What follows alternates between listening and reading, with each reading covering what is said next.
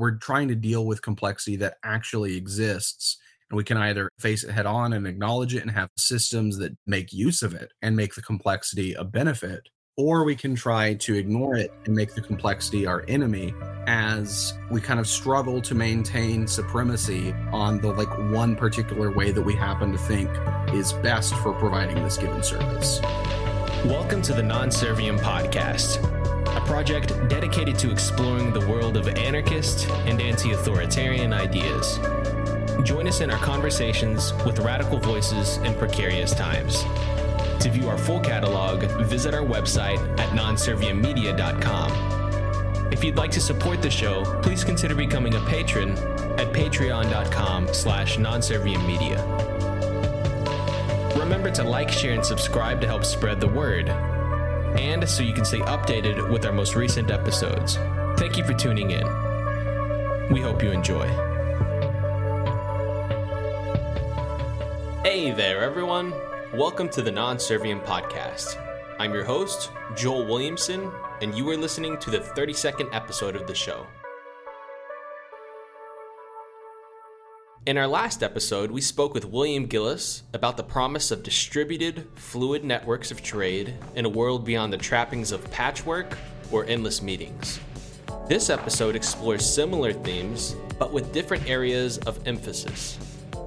Our primary concern in this conversation is the popular tendency to build political models within the confines of territorial control. This impulse is so tempting that even political theorists who oppose states have difficulty resisting it. There are, however, coherent, cooperative models within political philosophy that reach beyond the coercive state and the restrictions of territorial-based governance. Our guest today is here to explore these ideas and more. Here's my interview with Jason Lee Baez.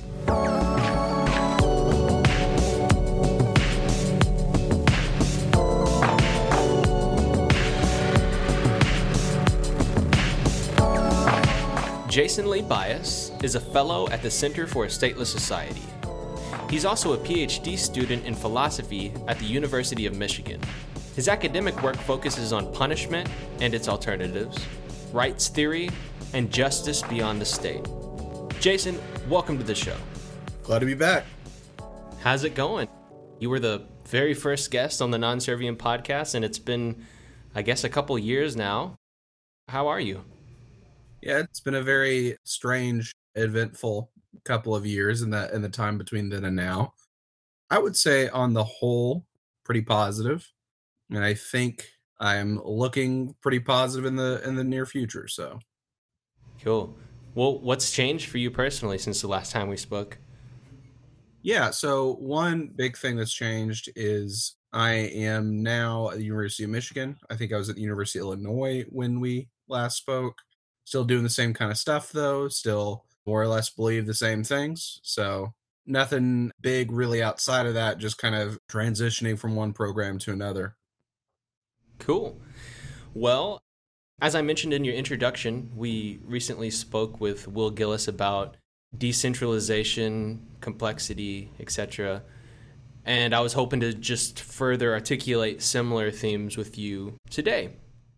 So, one thing that all states and many proposed alternatives to it have in common is a focus on territorial-based systems.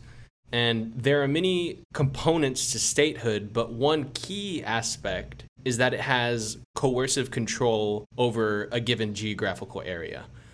A left-wing, non-state alternative that still censors geographical control is Bookchin's communalism, we might be able to point out. And a right-wing version might look something like Hoppe's covenant communities. In your opinion, why is there a tendency in political philosophy to focus on territorial-based governance? Yeah, and so it also goes well beyond all that, and sometimes crops up in places that it might be surprising for it to crop up, the emphasis on territoriality. So like the most obvious kind of thing is, well, most political philosophers are not anarchists and are not state abolitionists of any kind, and Therefore, they're going to be looking at something through the lens of territorial monopoly in some extent. And even the ones who are kind of anarchists or state abolitionists, I think the familiarity of state driven politics probably pushes people to think in terms of territorial monopolies, things like that. But even beyond that, again, like I said, it crops up in some surprising places. So, for example, when John Rawls, probably the most famous political philosopher of the 20th century, just basically a something like a general kind of liberal democratic theorist, when he's giving what he considers his ideal theory, which is essentially like what justice would look like in like a perfect society, so that we can have like a target to go towards when he's and that we can think of like what are the ways in which our society is unjust by comparison, all this. When he's setting up his ideal theory, he assumes a literally closed society, as in there is no one leaving or entering the society in the hypothetical society in question except through birth and death. So there's no exit, no entry. And he's not doing this because he's like a radically anti-immigration. He wasn't an open borders advocate, but he also wasn't someone who believed in no immigration whatsoever. But rather, he's doing it because it just kind of simplifies things. So when you don't have to deal with new people coming and going, that simplifies things on the model of a closed society and the ideal theory. And I think that kind of gets to what I think the real answer to your question is, of why there is this tendency of theorists to look to territorial based governance, is because it kind of simplifies things. So if you're trying to paint a picture of what the best governance arrangement is, it's probably easiest to think of it in terms of here's this area and this is the governance arrangement in that area. You don't have to deal with accommodating for other things that might be going on that might affect other kinds of governance that might be going on in the same area. You just have to get the one kind there perfect. And so, again, if you're trying to paint a picture, it's best to simplify that picture. I think that's why theorists are kind of, I don't want to say inherently, but overwhelmingly tend to drift towards territorial based governance, even in, strangely enough, the cases that you mentioned of people who are to some extent see themselves as state abolitionists, that even they tend to go towards these kinds of territorial models. Yeah. So one of the things that we spoke with William Gillis about, one thing that he kept returning to when we were talking about problems with different systems like this was like, well, basically no one wants to address complexity. Mm-hmm. Yeah, it's simple enough for us to understand, I think is the short answer. Right, right. So what's the fundamental problem with systems that focus on geographical sovereignty? Yeah, I think it's that same thing, actually, that it's simple enough that we can understand it. Okay. The problem is that the world is more complicated than that, and it's good to be able to address those complications. And also, there's the fact that kind of putting all the power in one place tends to make it easier to abuse. So if there's kind of like a large territory that it's understood that the power is just in this one place, all you have to do is to get control of that power, and then you automatically have control over a wide swath of these people's lives. But it's kind of both that normative problem and then also the fact that realistically, even in places that have, even in our existing world with states where there's definite territorial monopoly of some kind, actual day to day governance is much more complicated to that. And theorizing just in terms of just the territorial monopoly is going to lose sight of a lot of the things that are going on in day to day life, the way that people actually regulate their lives, the way that people actually provide goods and services to each other, the way that people actually ensure that their rights are protected, things like that.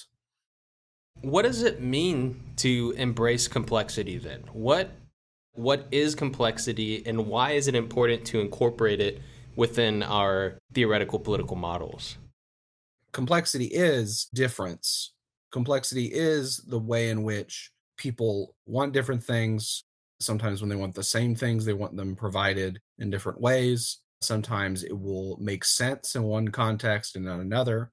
And sometimes this will all be happening in like more or less the same place. It's not just a regional flavor. It can sometimes be almost an individual difference, variation.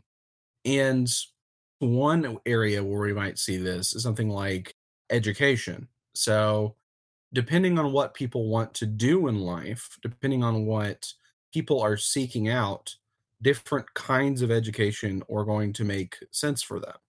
So, I tend to think, and this might seem ironic for someone who is like pursuing an academic career, I tend to think there's probably too much focus in the United States, at least, on the thought that everyone needs to go to college, for example, that everyone needs to have the same basic kind of higher education. And if that's your thought, that everyone needs to have the same basic kind of higher education, then you're going to be cramming a lot of things together and trying to make them similar, the kind of education that these different people need, in ways that is going to make less and less sense for various different kinds of goals that people have. That people are going to be wasting 4 years of their life on something that could easily be a 2 year program, or perhaps something that they could learn by doing rather than kind of sitting in a desk and learning that way. And if you're kind of focused on kind of these one size fits all solutions, then you're going to be tempted to just kind of trying to get everyone into college and to have everything someone might want to do have some kind of attempt at college teaching them how to do that.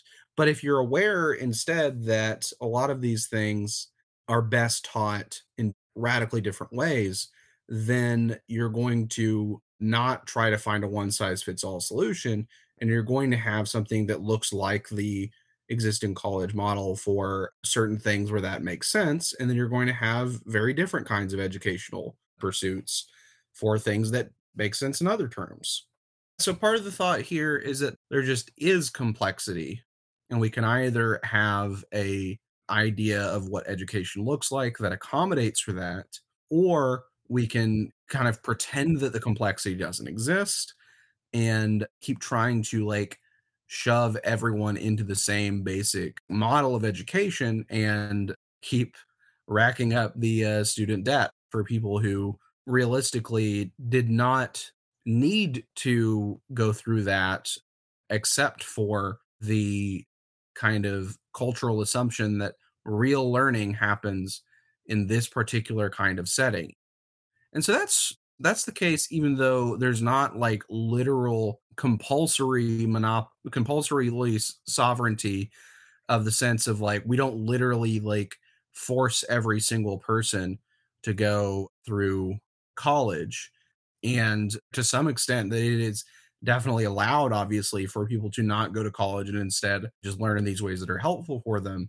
It's largely kind of like a cultural compulsion, plus kind of like the subsidization of higher education, the very specific higher education model and all that.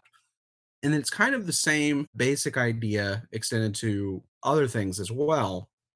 You want to be able to have as many different kinds of provision of a given good or a given service. There's many different kinds of provision of ways of life, I guess, not just goods and services per se, but ways of doing something, that all those things are able to accommodate for the different things that people are trying to get out of those things, or that people do get out of those things.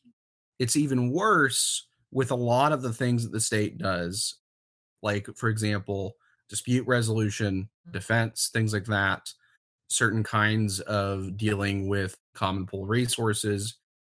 It is just kind of artificially, compulsorily limited into it has to be provided in this particular way. And often the ways that people actually need to resolve disputes within their lives often are kind of pushed to the side, either at best not seen as kind of official in the same way, or at worst, literally illegal.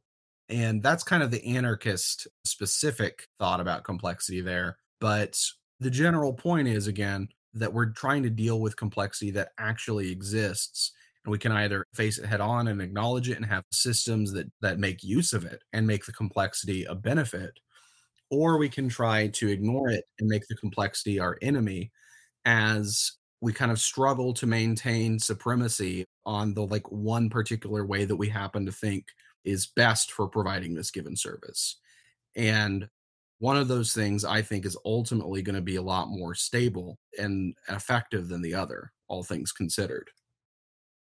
What are some other examples of non state territorial based systems that may be tempting for anti authoritarians to embrace? Yeah.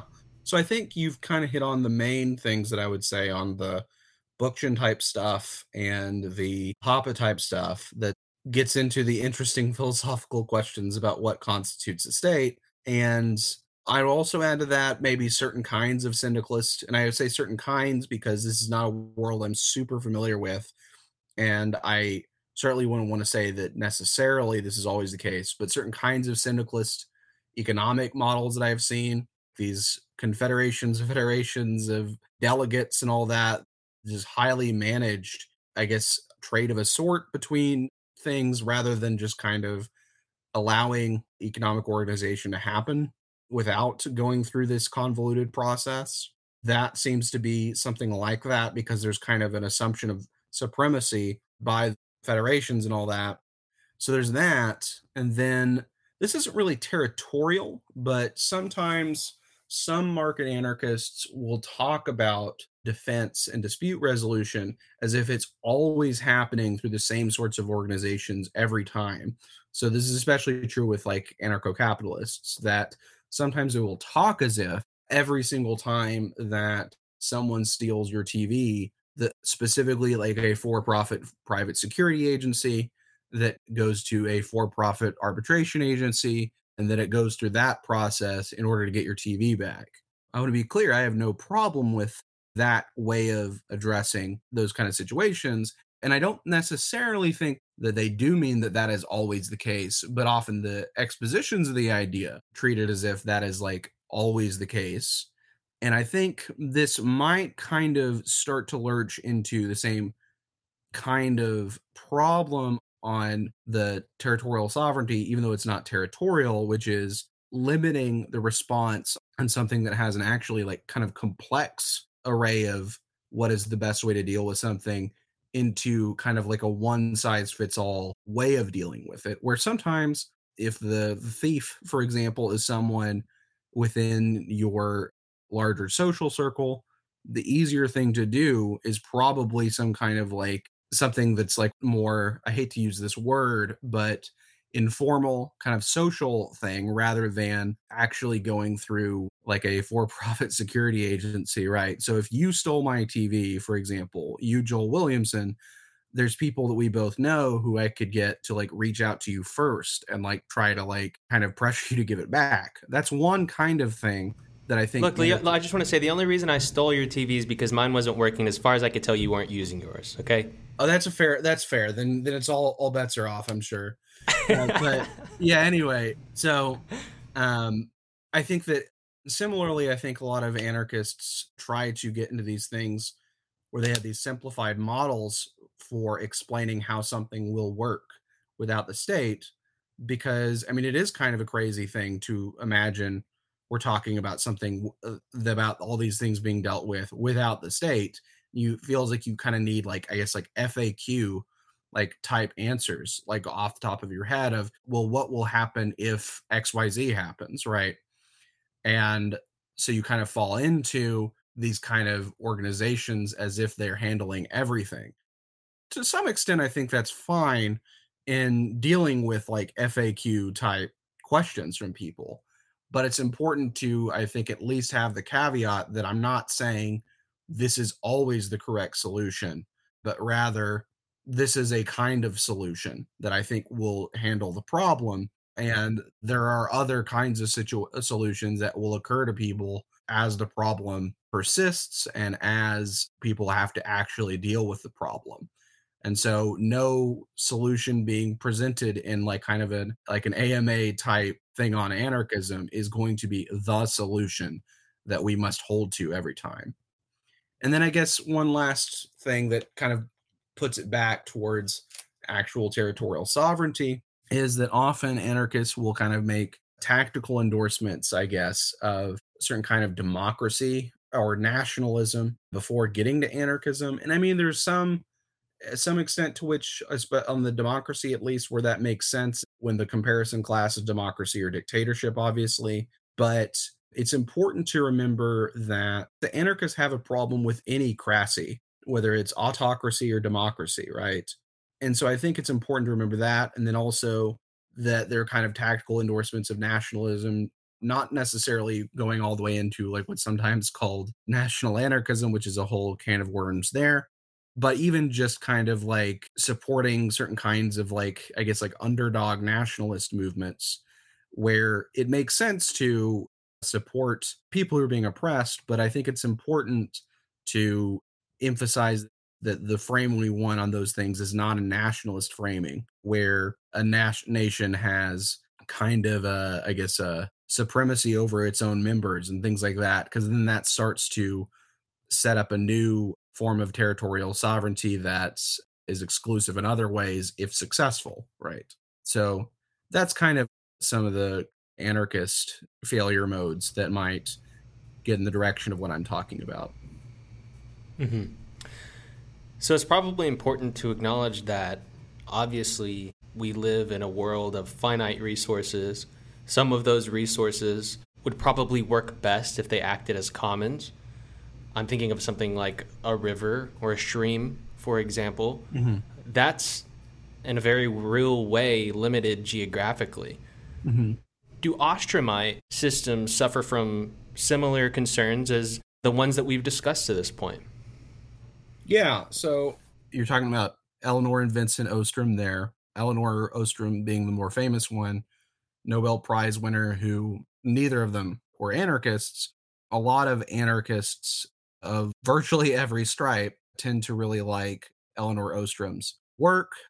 The essence of it being that there are forms of organization beyond either market or state, these kind of like commons arrangements of people kind of regulating something in common, but it's not external regulation from the state, nor is it like one company like that owns it and just lays down the rules for how to deal with, say, this river or whatever. And as you're saying, I mean, obviously a river takes up geographical space. And so there's some degree of the territorial monopoly thing or territorial sovereignty thing that you might raise as a worry. And I think there's kind of two answers here. So you ask, do Ostromite systems suffer from these same problems? Well, it depends on what we mean by Ostromite, right? So if we just mean something of this sort, of this kind of like participatory commons regulation where it's not external regulation through the state and it's also not privatization in the sense of a particular company owns it and just lays down the rules, but rather the people using it develop these norms kind of organically. I could imagine a situation where this falls into some of the same problem. So I've sometimes see some of the social anarchist uses of the Ostra, or more Elinor Ostrom, as kind of shoving everything into this particular form of management, that everything is a commons of this particular kind. We just divide them up in that way, and every resource is used in this very particular participatory common sense.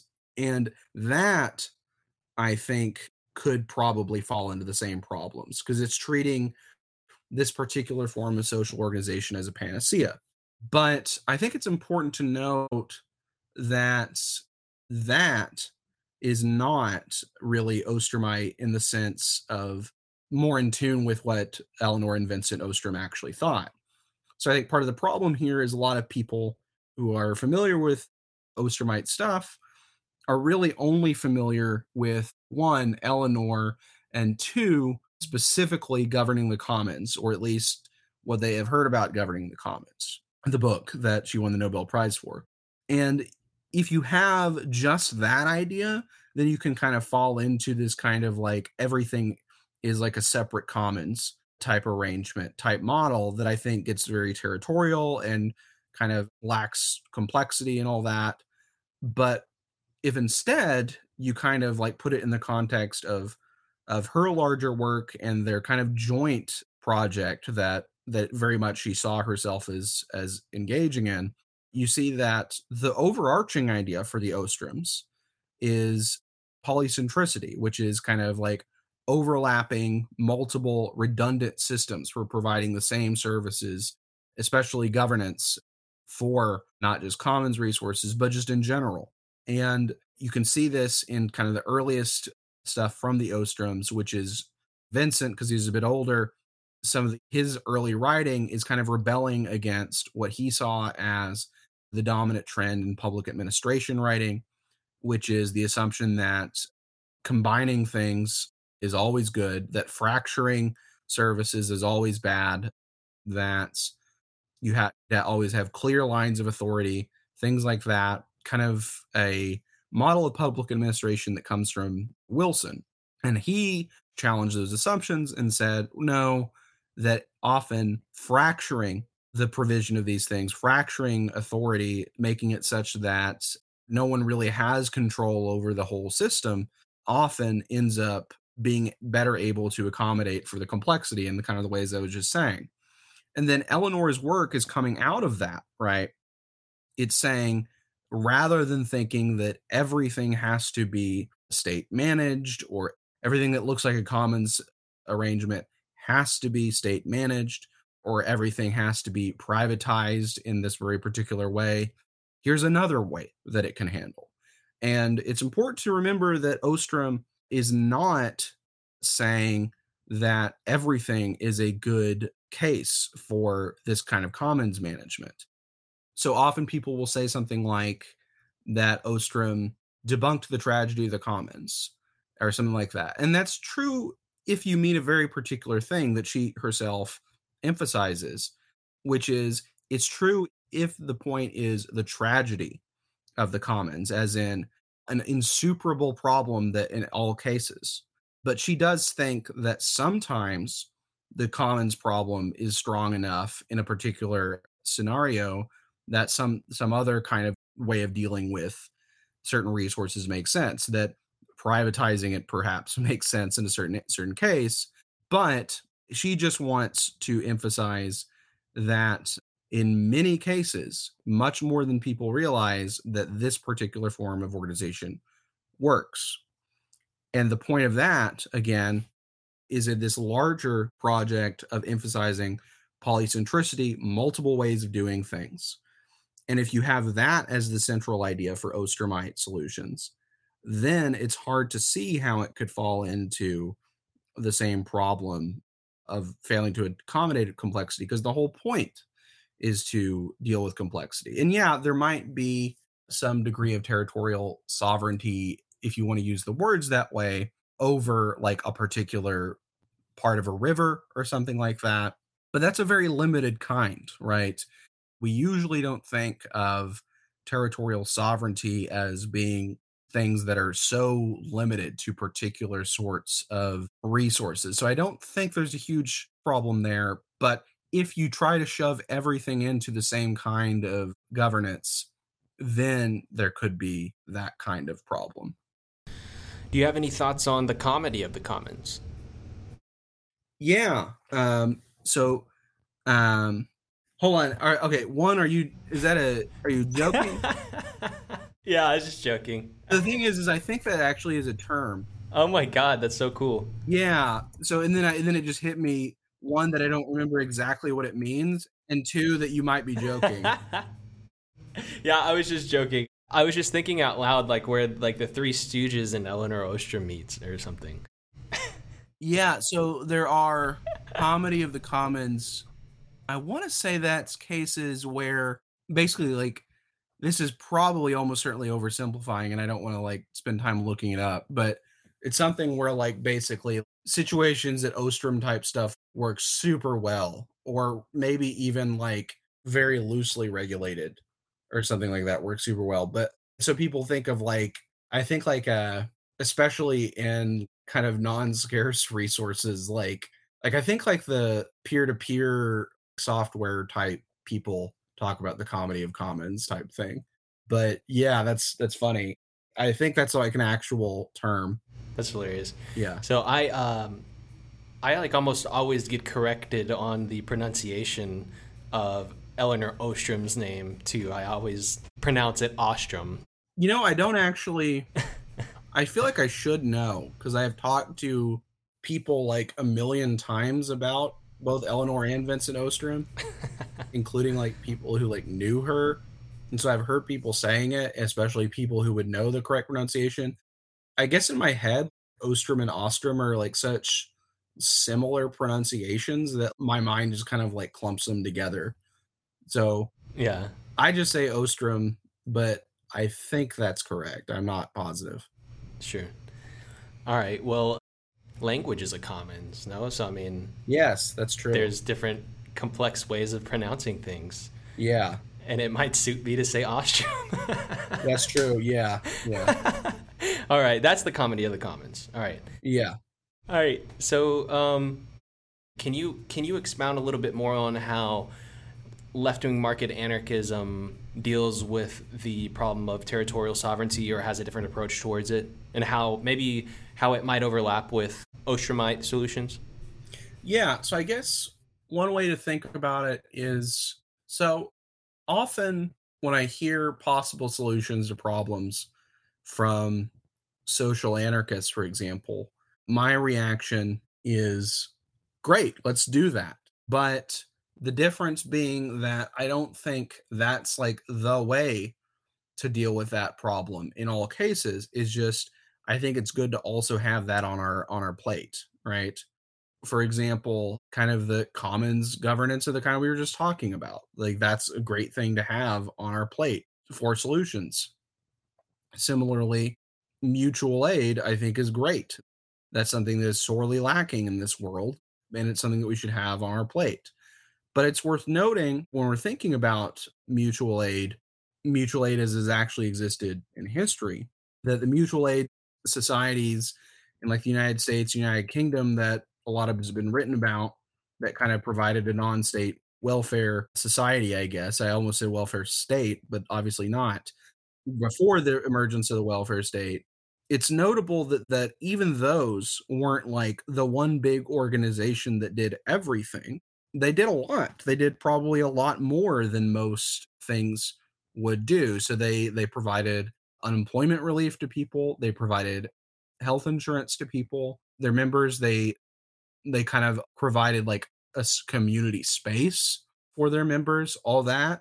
But it still wasn't one big organization doing everything. And even the things they did, they didn't really completely do. So, for example, I think some of the recent kind of rebirth of discourse about mutual aid on Twitter, for example, has kind of gotten a little bit of a stereotyped view of it, where it's one, very informal, and two, always about like, not always, but typically like direct provision of the thing.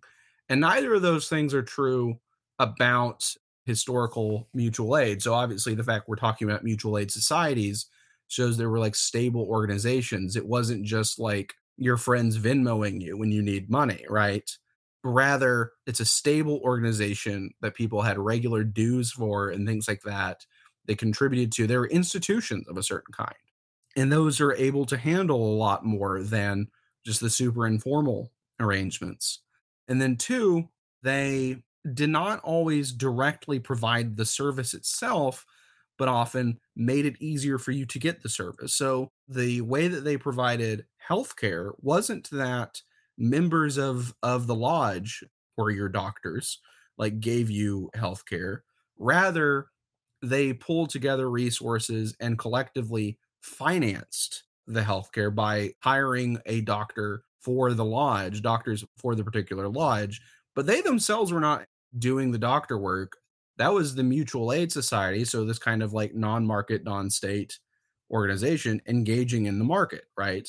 By financing it and getting the service, making it easier to afford. And that I think kind of indicates the general picture I would see of anarchy, which is this kind of complicated arrangements of sometimes some things are better provided by directly providing the service or kind of like non-market, non-state arrangements, the Ostrom type thing, or sometimes that's better provided in a very straightforward market way.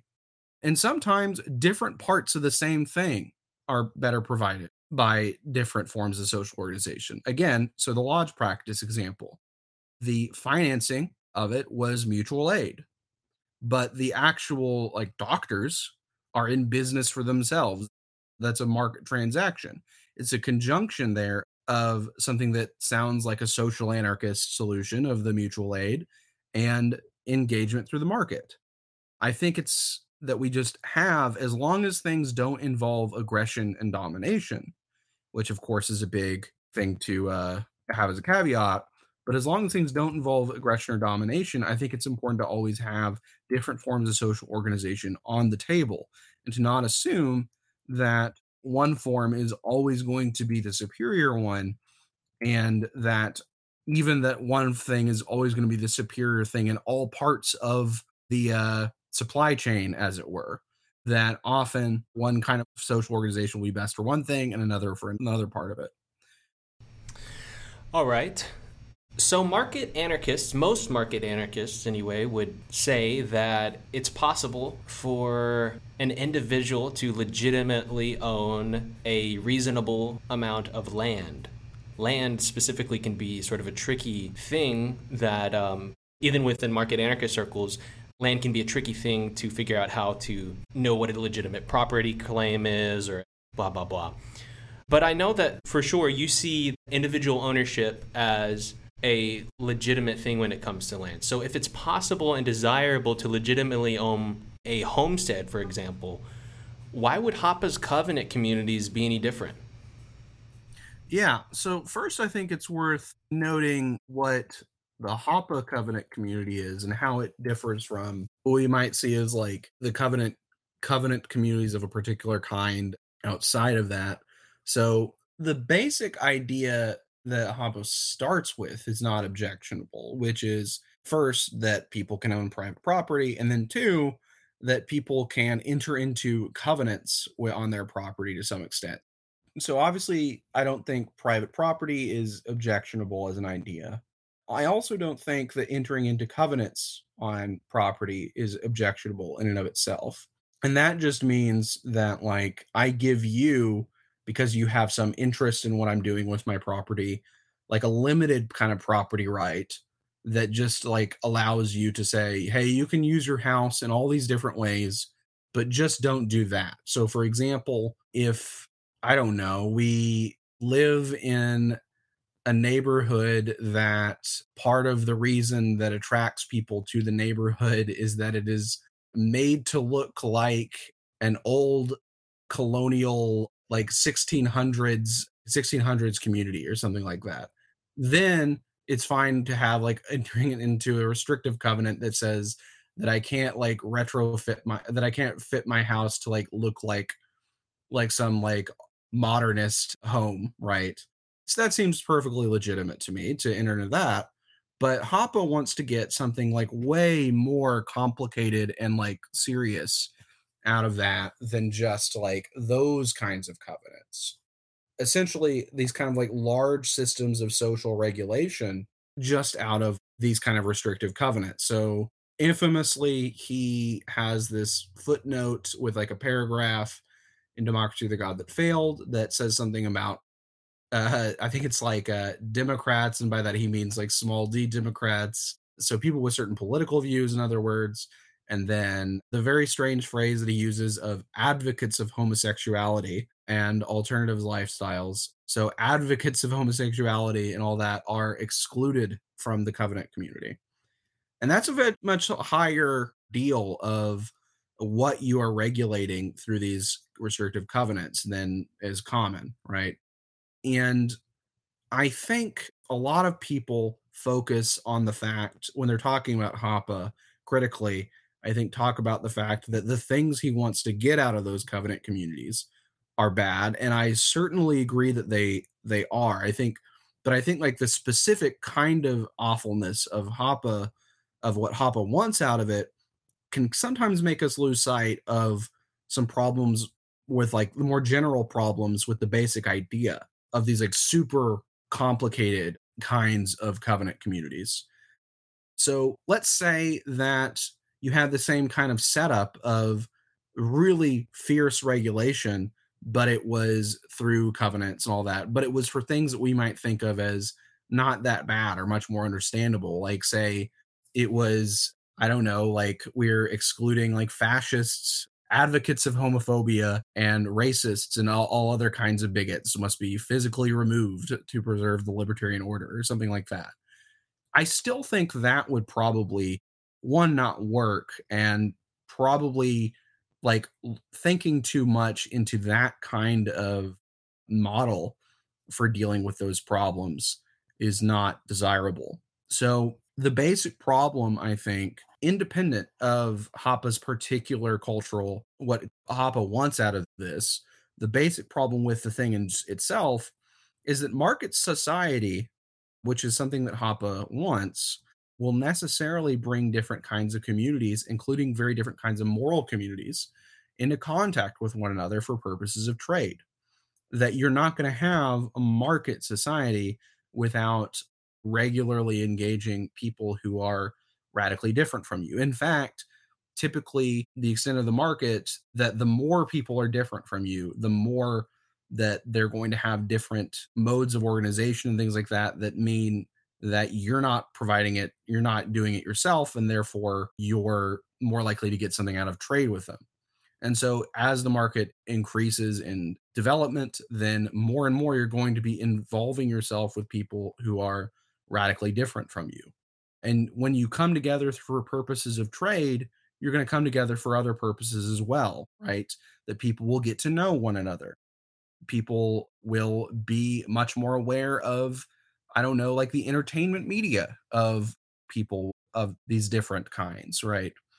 You just can't hermetically seal off the people you think have the good values from the people with the bad values if you're living in a market society. This is like the common critique of market liberalism from kind of like old school European conservatives, of like the more kind of like explicitly authoritarian kind, which we're sometimes not familiar with in America, although the last like few years has been kind of becoming more explicitly popular in the United States.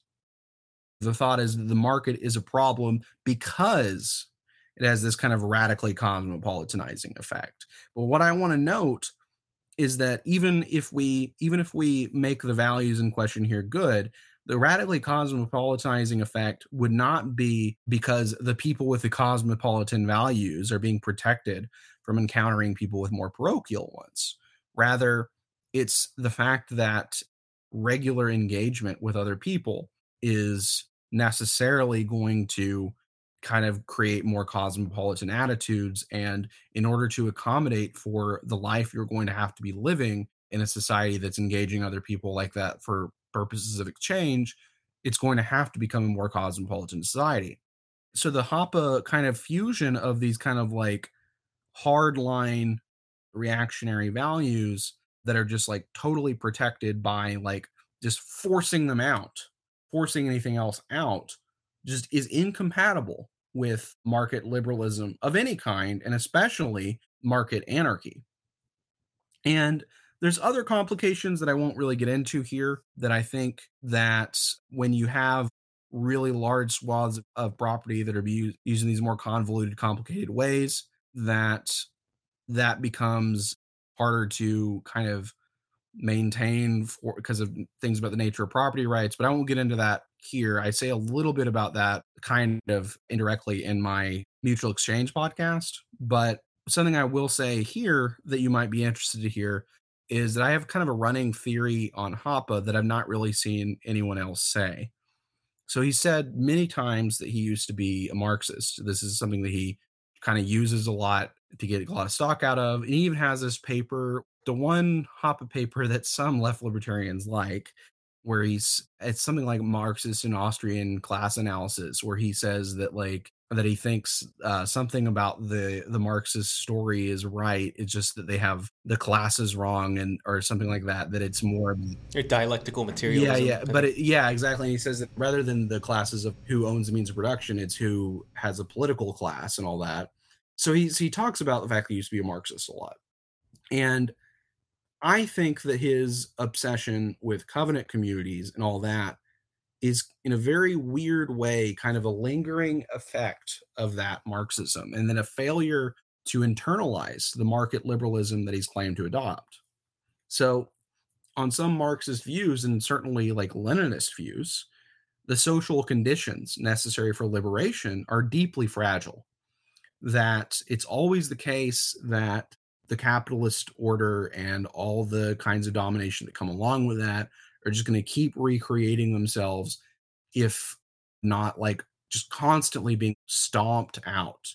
And for that, you need like a temporary kind of worker state to like keep stamping them out, and to like sometimes send people to re-education camps, because you can't deal with the presence of dissent in that way if you're going to have liberation on this kind of Leninist view. And certainly you're going to wall yourself off from the rest of the world. You're going to put up the Berlin Wall, right? You have to wall your people off from the people who are still trapped in the old order, because otherwise that kind of like social pollution is going to corrupt your attempt at progress and at liberation, at socialism, the path of socialism. And so you can't have that. And so it has to be like physically removed, right? And Hoppe kind of takes the same attitude, that liberation is liberatory social conditions are fragile and all that. He just has a very different idea about what libertary social conditions are and the kinds of things that are threats to it, right? So a libertarian social order for Hoppe just cannot handle people whose values, who are, in his view, obviously not in mine at all, out of step with the cultural conditions amenable to libertarianism. And since there's just no way to keep the libertarian social order going with those people included in it, he has these elaborate covenant community structures in order to, one, make sure that no one, even in the privacy of their own home, is doing certain sorts of things, and that they're not, certainly not spreading it to the ideas to other people, so on and so forth, and that they must be physically removed if they keep advocating these ideas. But I think this loses sight of something that's important about virtually any liberal view, which is that liberal institutions, and certainly ones that take it to the extent of market anarchism, that part of the pitch for it, I think, is that these institutions are uniquely able to accommodate serious diversity. That part of the pitch, I think, of liberalism is that you don't need to physically remove people to maintain that order, whereas you do need to physically remove people to maintain state communism. You do need to physically remove people to maintain integralism or whatever. You do need to physically remove people to maintain illiberal regimes, but liberalism is unique in its ability to accommodate difference in that kind. And I think this is also part of why liberalism and ultimately market anarchism has kind of victory in the cards if we don't get blown up by nuclear weapons at some point, which is that because we are uniquely able to accommodate for diversity, and serious diversity is the only way that the world really, I think, can keep going. Ultimately, the more liberal institutions, up to the point of anarchism, are just going to be increasingly the only stable ones, because they're the only ones that can deal with ostensible enemies living in their midst. That no matter how bad small d Democrats are, we're going to be able to accommodate for the fact that in market anarchy, you might have all sorts of weirdos who are reactionaries who want to go back to liberal democracy, but it won't actually matter because market anarchy is able to accommodate for those kinds of things in a way that other kinds of systems aren't. So anyway, all that's to say, one, that I think that Hoppe's right-wing deviations from libertarianism, or certainly like liberalism, I think are weirdly a kind of like funhouse mirror lingering effect of his Marxism. And that even when we bracket the fact that Hoppe is deeply wrong about what sort of culture best fits libertarianism and market anarchy, he's still wrong about how we should deal with things that we might think actually are incompatible culturally with libertarianism and market anarchy. That we also cannot keep physically removing reactionaries either. So that's kind of my spiel on Hoppe. That's super interesting, and thanks for explaining that. I sort of never took serious. I never really take like right wingers seriously when they say they used to be socialists or whatever, because often they think socialists are, they'll interchangeably use Democrats and communists. So it's just like, yeah, they're probably full of shit. But in this case, he probably was a Marxist. Oh yeah, and if that's true, then yeah, I think you have a pretty strong case there. One more thing on that just kind of makes me more confident that his claim to ex-Marxism is like less rhetorical, is that he, if you actually read some of his writing, like this is very, so often it will kind of like annoy me in the same specific way that some like continental Marxist writers annoy me, which is like these like sweeping cultural pronouncements of like how these disparate things are connected and just stated as if they're really obvious without like actually defending them. And it reminds me a lot of like some of the kind of more continental type of Marxists, kind of the crowd, I guess, that Zizek ultimately comes out of, but just like radically different views about what those are, right? So the writing style, I think, even feels like a Marxist. Well, all right. So yeah, thanks for that. So not that long ago, Tyler Cowen wrote a piece titled "Libertarianism Isn't Dead; It's Just Reinventing Itself." And there was sort of a lighthearted joke going around on Twitter that you and Billy Christmas's article titled "Methodological Anarchism" was the inspiration for Cowen's thoughts in that piece, or something along those lines at least. And additionally, of all people, Nick Land threw some punches when he commented that Cowen's article was, quote, patchwork neocameralism for normies, but Straussianized. So, tracing the Twitter joke back to its origins, how is your work not Straussianized neo-reaction for normies?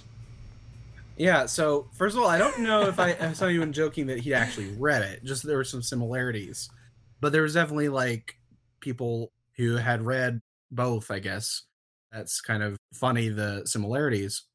Because Cowen was, I think the main thing he was advocating there is what he was calling a libertarianism, saying that radical libertarians, at least, should engage more in kind of a politics of projects rather than policies, trying to build things up outside of the state rather than getting the existing states to kind of change more in directions that we want directly, like through lobbying or writing policy papers that they will then like take into consideration, or running for office or anything like that.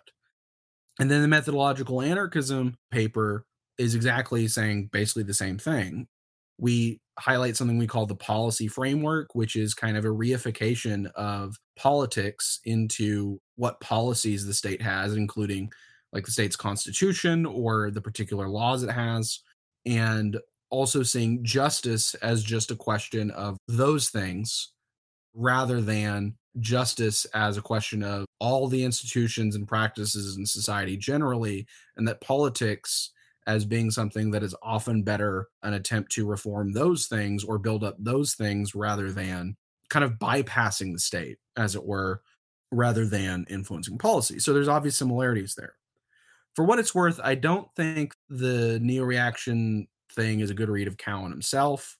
So Cowen talks a lot about Straussian interpretations, and Straussian interpretations in the kind of colloquial sense that he's using it just means like the person is saying one thing apparently, but the apparent reading is just kind of for public consumption or like any random reader, whereas they're intentionally saying it in a subtle way such that some people who they want to hear what they're saying can kind of get something slightly different out of it. So sometimes people will say that like this or that like philosopher back in periods of more restrictive laws about religion were actually atheists, and they were giving these what like apparent arguments for the existence of God that were like so obviously dumb, or like the God that it was like giving an argument for was so limited that really there's a Straussian interpretation here where they're actually promoting atheism.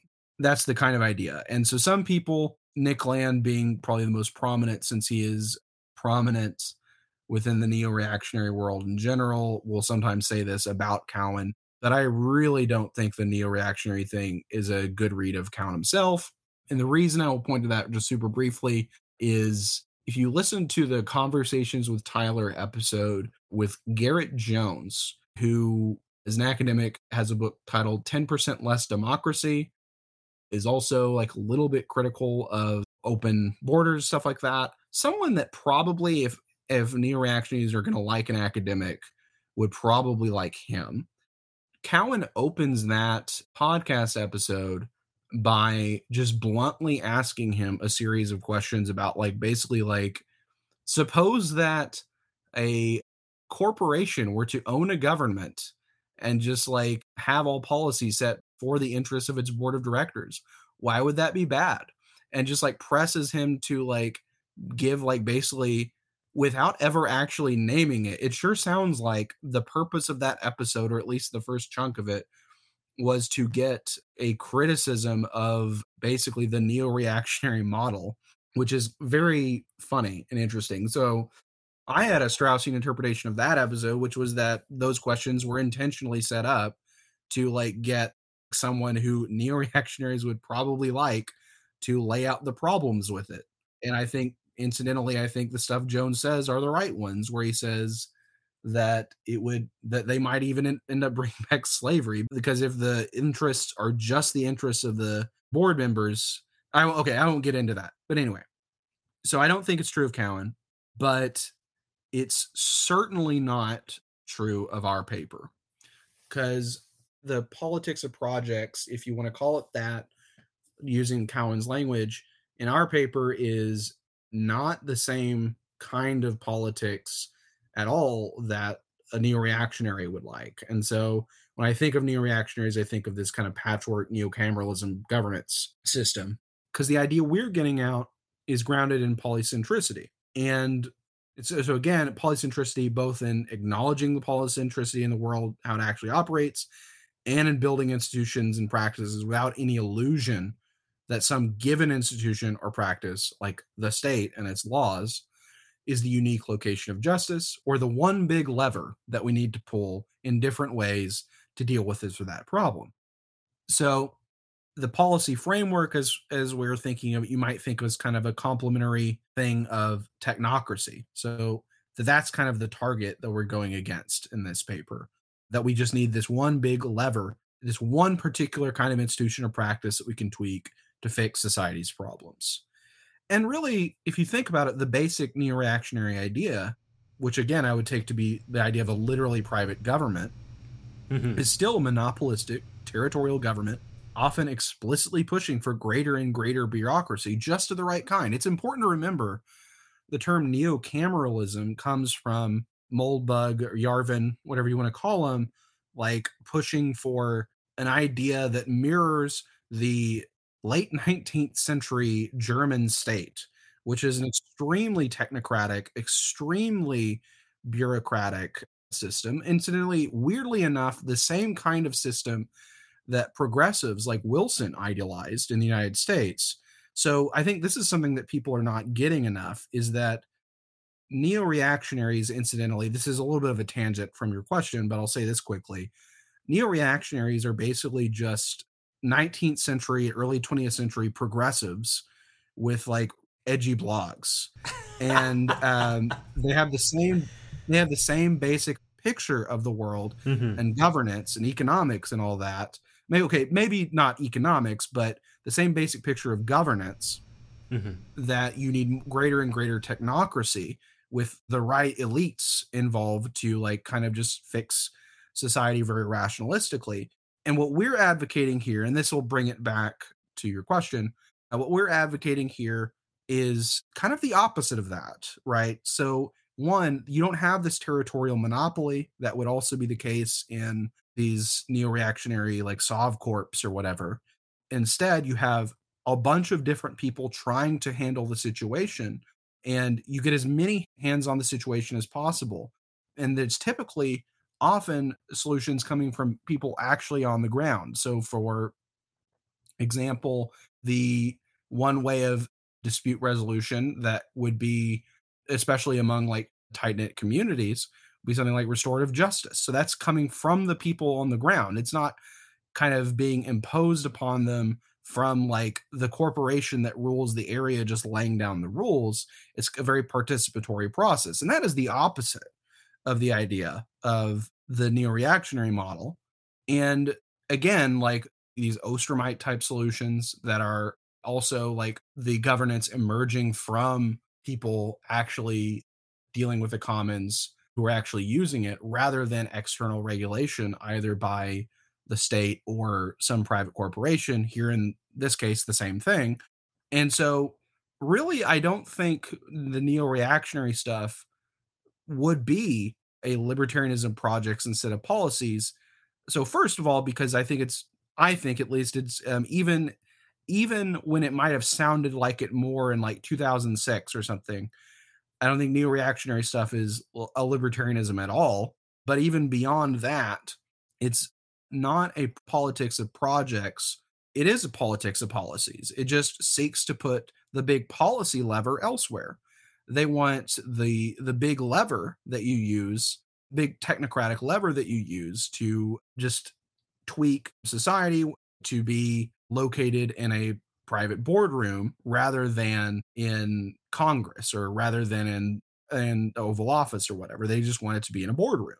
But it's the same basic idea of a politics that is perpetually about policies rather than projects, because the politics of projects needs the ability for people to actually start projects, to deal with the situations on the ground in front of them, and to not rely on some kind of external government to do that.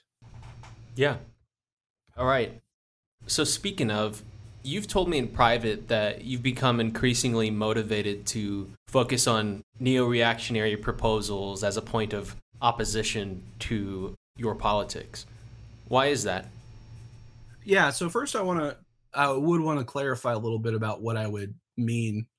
I think that's a reasonable interpretation of what I said, but I think I do want to clarify it a little bit, Mm-hmm. which is I'm certainly not writing like academic papers about neo-reactionaries or something like that.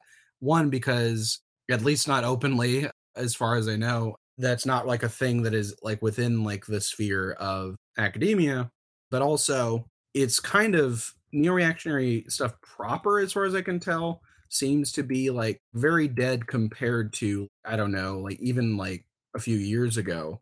But I think it is important to think about ideas that come from, and I say this is at least true of some of our ideas too, not as much, but this is at least true of our ideas too, come from kind of like random weirdos rather than academics per se. I think it's still worth considering those things, because often those are still going to be points in logical space, as it were, and things worth considering, in the sense that even if it's not really like worth considering the new reactionary stuff as a live proposal to that we might want to sign on to and then thinking about whether or not we want to or not, I think it's important to get a statement of those ideas by someone who actually believes them, and then you can kind of see what ideas lead to those ideas and see what about your own ideas might need to make adjustments in order to make clearer why that is not the correct conclusion. I would kind of make the comparison with the way that the rise of actual out and out like state socialism was very important for the development of market liberal economics, and certainly in the 20th century.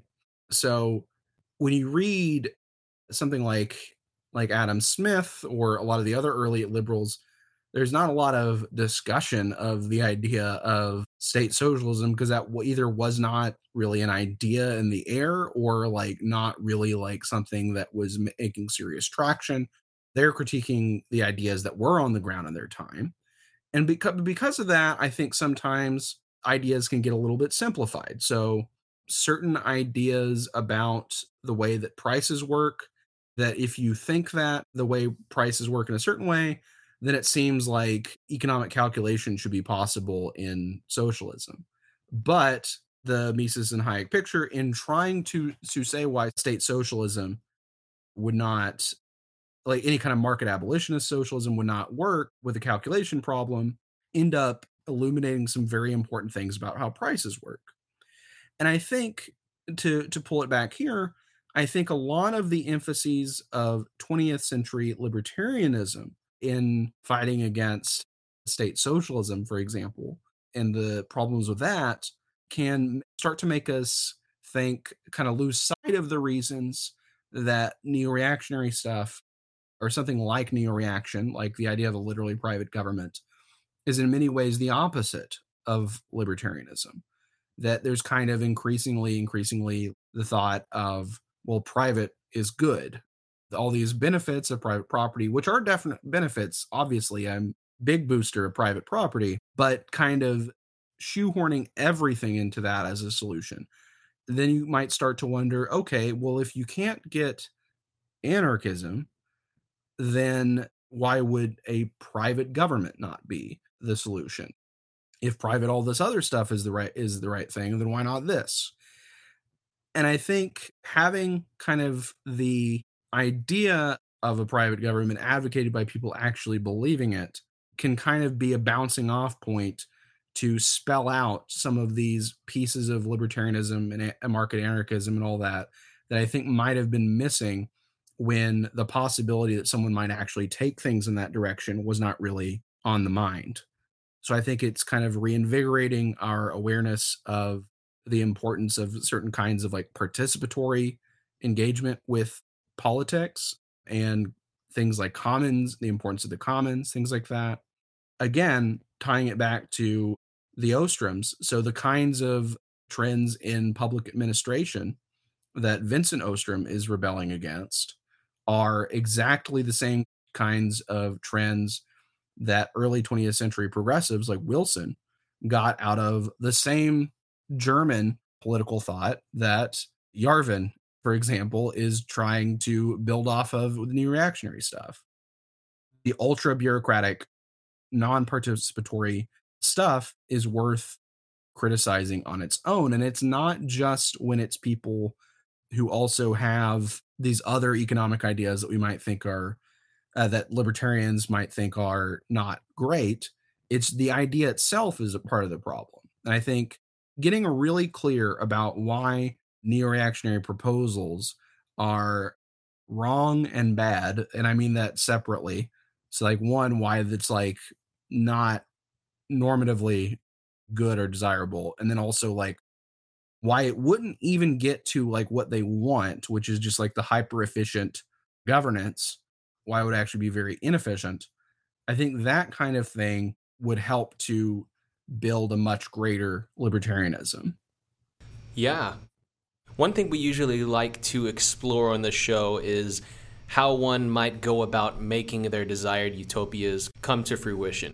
Now, I know you don't think that anarchy is simply an end, but in what way is market anarchy relevant beyond an exercise in theory? Yeah. So I think part of the answer to that is why exercise in theory matter, which is it gives us a picture of what we're aiming at. So we know like what things about the current world do we think are the problems. So sometimes anarchists talk about building the new world in the shell of the old. It helps us to see what things are the new world we're building and what things are the shell of the old that we need to get rid of, right? So, yeah, what things are we wanting to keep about the existing world? What things are we not wanting to keep about the existing world?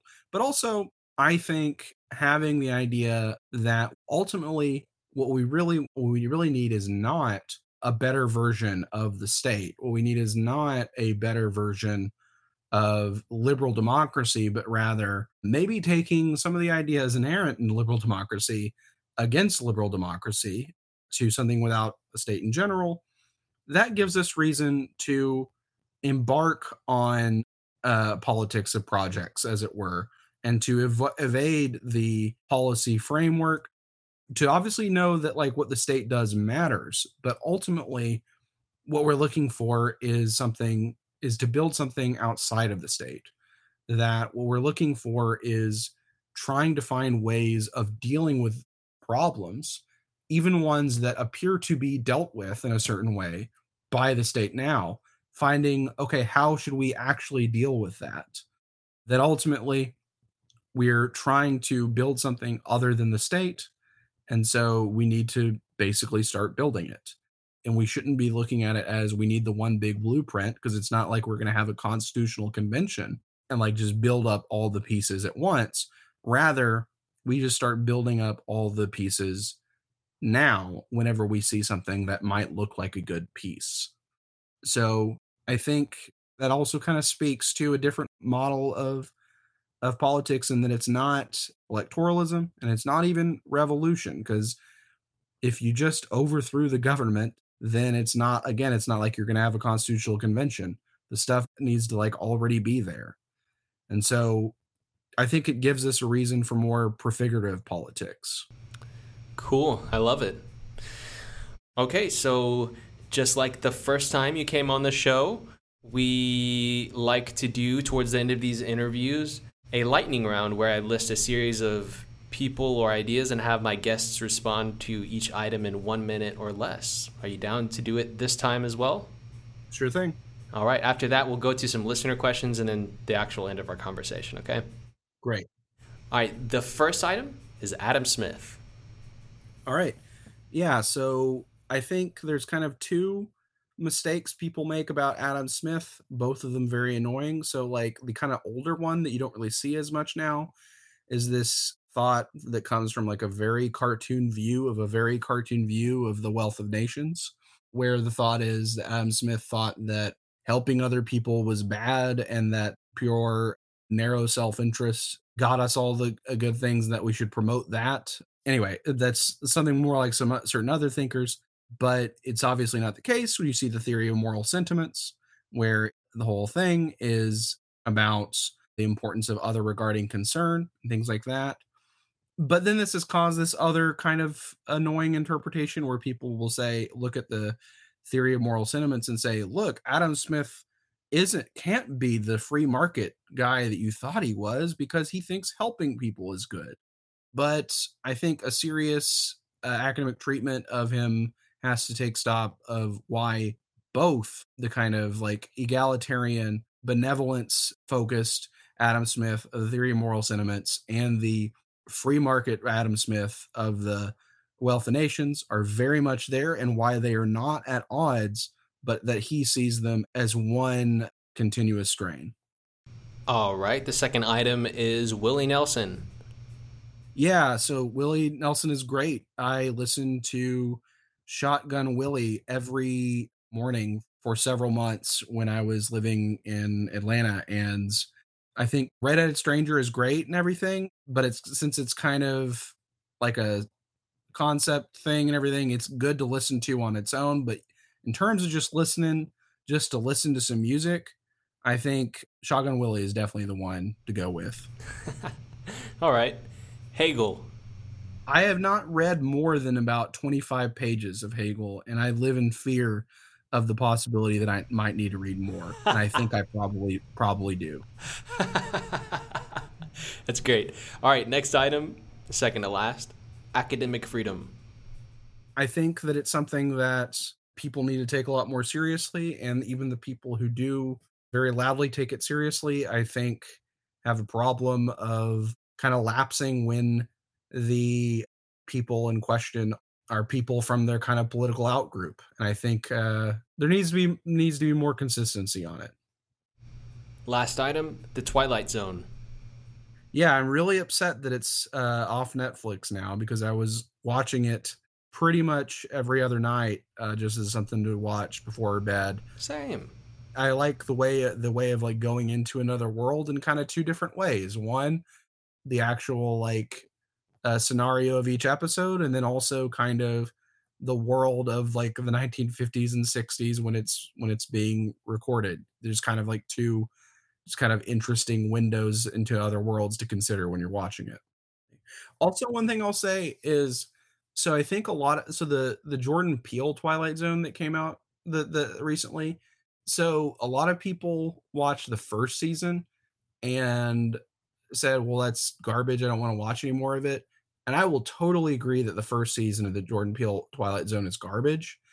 But if you have that reaction and haven't watched the second season, I highly recommend watching the second season of the new Jordan Peele Twilight Zone, because the second season is actually very good.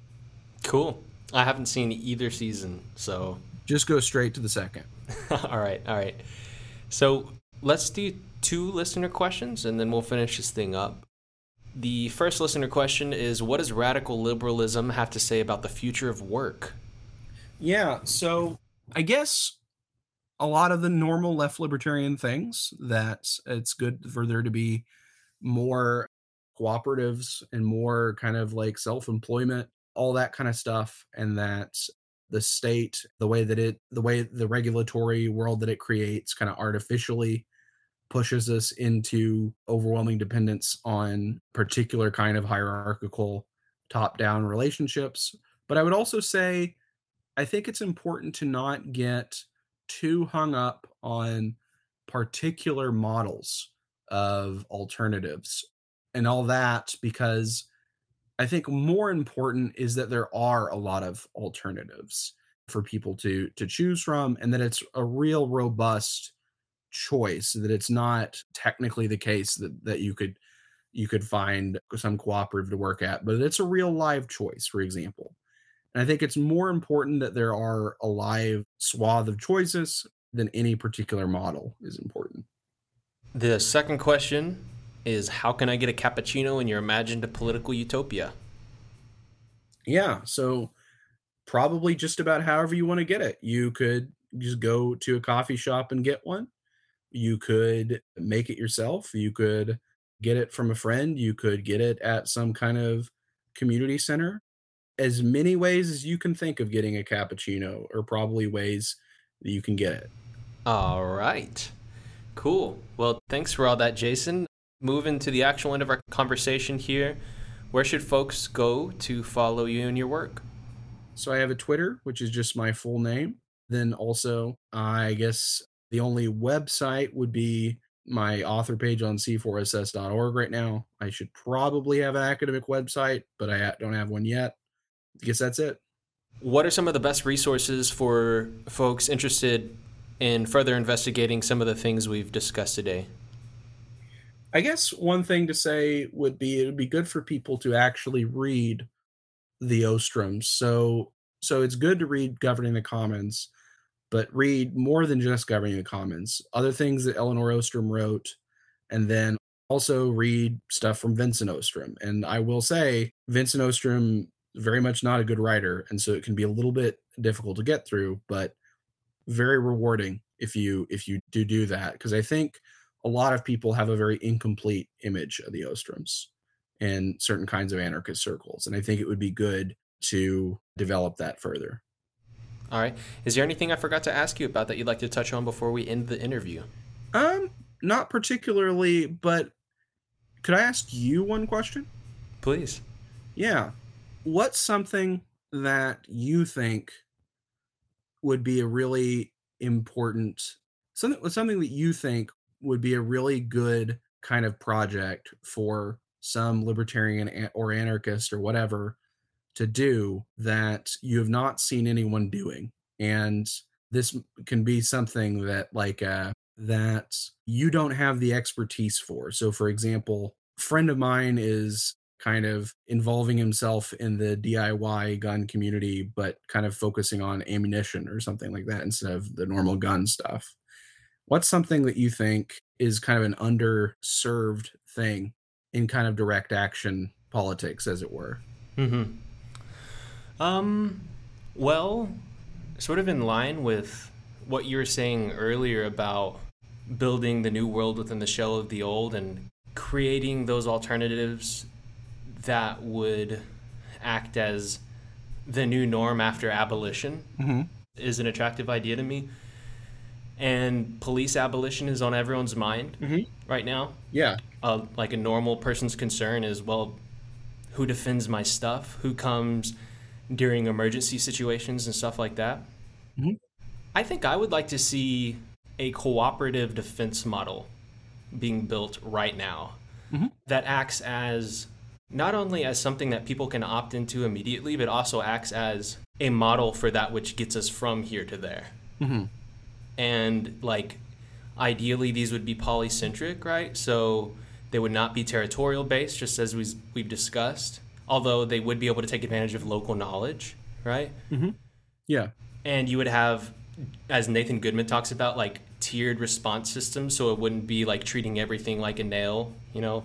Yes. Like the police do, you know, they like, what's the expression, like treating everything like a nail? When you're a hammer, everything is a nail. Yeah, when you're a hammer, yeah. So like understanding the complexity of the situation, having tiered response systems, and just like a plethora of models that act as defense. I would like to see that popularized. That's what I think is actually extremely relevant and very important. I totally agree. I would 100% probably give the same answer. Wow. And I asked that because I want to note that people have different skill sets, and I am best at thinking and talking about this kind of stuff. But the people who are probably going to do the most in making things we want to happen are not me in this kind of stuff, but rather people who are actually able to build these kind of things that we're talking about.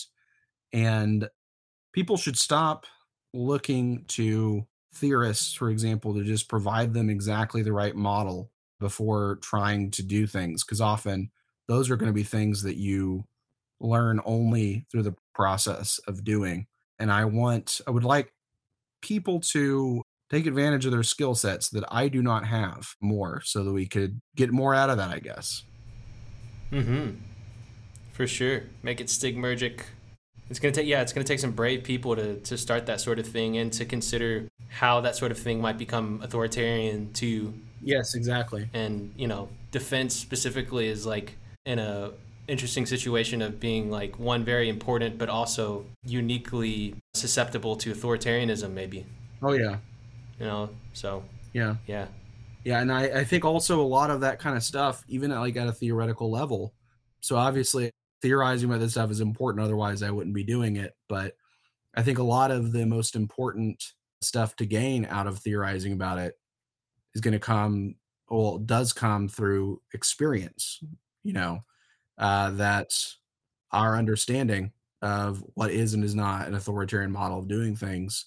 Some of that we can know beforehand, but a lot of it we can only really see through seeing what actually emerges from different sorts of models. Totally agree. Thanks, Jason. I think we can leave it there. Great. Jason Lee Bias, for the second time on the show, you have killed it once again. Thank you. Thank you. All right, we'll talk to you soon. Great. Thanks. Bye. There it is, folks. I hope everyone enjoyed this installment of the show. If you liked this episode, be sure to check out our full catalog at nonserviamedia.com or at youtube.com/nonserviamedia. And make sure to subscribe to receive notifications each time we release a new episode. If you're interested in seeing this project continue, please consider becoming a patron at patreon.com/nonserviamedia. And if you can't contribute financially, you can help us out simply by liking and sharing this episode. As usual, shout out to our existing patrons. Your support helps us reach a larger audience and helps keep this project going. Finally, be sure to keep an eye out for the next episode. Thank y'all so much for tuning in. We'll talk to you soon.